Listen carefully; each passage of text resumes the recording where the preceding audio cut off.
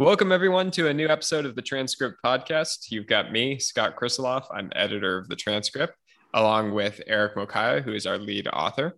We sent out a new issue of the newsletter yesterday, and what we saw was a continuation, for the most part, of what we've been seeing, which is the economy is really strong. Demand is overwhelmingly strong. Supply chains are struggling to keep up with that. And I think the interesting thing from this week's newsletter was we just took a bit of a quiet week to check in on what's going on with supply chains. And we are continuing to see that supply chains are not getting too much better. They kind of have stayed where they are. Winnebago Industries had an interesting quote. They said, "It's consistently inconsistent." So things not getting better, also not getting worse, but the inflation challenges that come with a supply chain that is seeing bottlenecks persist as well. Any thoughts on that, Eric? I think it's the same thing as you say, the themes are not new, but I think like the quotes kind of strike you that we'll continue to see supply chain challenges. I think that's why we picked it as a main theme this week. Demand is pretty intense. And I think FedEx had a really great quarter because of moving around packages. And surprisingly, most of that demand is also international, and inventories are pretty low generally. So I think that's driving a little bit of the inflation. And maybe that's why some Fed officials are thinking like, well, there could actually be some persistent inflation. What struck me though is the positive data points. So you have these data points of saying lumber supply chain is kind of pulling back a little bit. The demand is pulling back. So lumber is kind of the prices are settling down. Also, same thing happening in used cars. It's been unprecedented, but they're reaching an inflection point. The key point is the inflection point for used cars and for lumber. So I think that's pretty interesting, meaning that those price rises that we've seen in the past have kind of abated a little bit. I think that was pretty interesting for me to mark out. What do you think about that?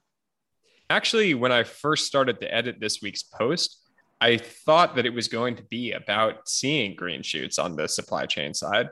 But as I put the quotes together, I realized, no, really what we're seeing from most of the CEOs is that the supply chain is still bottlenecked. And so, I think we're getting close. We may not be quite there yet, but industrial cycles are cyclical. These things should heal themselves, and they should heal themselves, hopefully, in the second half, even though we are seeing some comments that things like semiconductor shortages could last into 2023. I could say that it's a small light at the end of the tunnel in terms when it comes to supply chain, but you still feel like there is a lot of challenges in supply chain, I would say. I think at some point in the next few weeks, we will see, you and I will be having a clear conversation that we're seeing green shoots in the supply chain.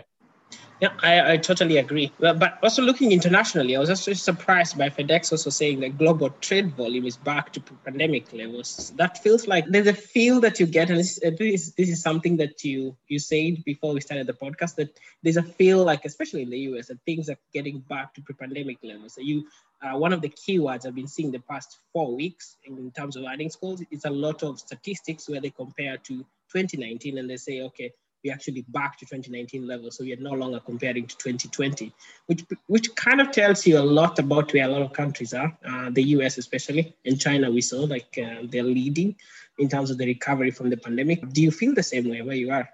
Yeah, in the US, we've gone from comparing to pandemic levels, I think, to just forgetting that the pandemic ever existed. I think we've moved far enough past the point where people have been vaccinated that people really are squarely back in regular life now. And, there are a few things that aren't exactly the same, and the world has definitely changed, especially on a work from home standpoint and things like that. And I think people are still definitely fatigued from what we went through with the pandemic. And so that's influencing behavior. But I don't think that COVID is front of mind for most people in the US anymore. Now, compare that, I think you got your vaccine a couple of weeks ago, months, I think. And yeah, I got my vaccine in late March, I think. And I got my first vaccine today. So you can tell in terms of distance between internationally and where the US is at. And I mean, like something that you're seeing also around Europe is the Delta variant that is actually kind of closing up some economies like the UK and Israel, which is getting people a little bit worried internationally. But I feel like the US and China, if I had to pick something also from the earnings call, was that travel in China is kind of back to almost pre-pandemic levels, even business travel. But then compare that to the rest of the world where I mean, that's right now is when I am getting my vaccine. So a little bit of a difference there. What do you say? Yeah, I think we had an interesting quote from Starbucks talking about how the rest of the world is on a 90-day lag to the US. And you're going to see the same things that have happened in the US with vaccinations happen around the world and in Europe. And I think the whole world is opening up right now. There's not very much concern about the Delta variant in the US. Our numbers continue to be very low in terms of infections. And so that's probably part of it. Hopefully, those aren't famous last words. Yeah, hopefully so. But I think something else that you saw is Carnival's fleet being back also in operation. That tells you a little bit about where people are in terms of planning for this year, next year, travel a lot more. Anything else you might have picked up yourself? It's a pretty light week. Yeah, it was a light week, but there were a few quotes in real estate, residential real estate, that were pretty important that we picked up this week. Lennar talked about the housing market going from extremely, extremely hot to just extremely hot. So, I mean, a few weeks ago, we picked up a quote from Redfin's CEO that was talking about the housing market slowing down a little bit. And I guess Lennar's CEO is seeing the same thing, but still said it's the best of times for housing markets. And so I think people in the housing industry are getting really excited here. They went through a long period of almost depression in housing markets where there wasn't much that was being built. And so they're seeing this as the backside of undersupply. And the housing industry seems to be very bullish on longer term prospects for home prices and home supply and home building and things like that. I'm not sure that I totally buy it because I've been listening to them say these exact same things for the last 10 years. I think it'll be heavily influenced by monetary policy at the end of the day, but the Fed's also not saying that they're not going to raise interest rates until 2023. So housing markets could continue to boom, I guess. I don't have a strong opinion on the housing market. So, I mean, I can only tell my observations, at least, like what most CEOs, I think, are saying, and from the earnings calls that I've picked, is that these are like they're set up now for the next 5 to 10 years of really nice kind of performance around the housing industry. So I think because of the underbuilding that has happened and the demand that's pretty high and the supply that is pretty low. So I think they feel that the next few years are going to be the best of times. So I'm not so sure how that relates at least to pre-2008 crisis. I think those are like KB Home, one of the statistics they had is that this is their best quarter since 2007.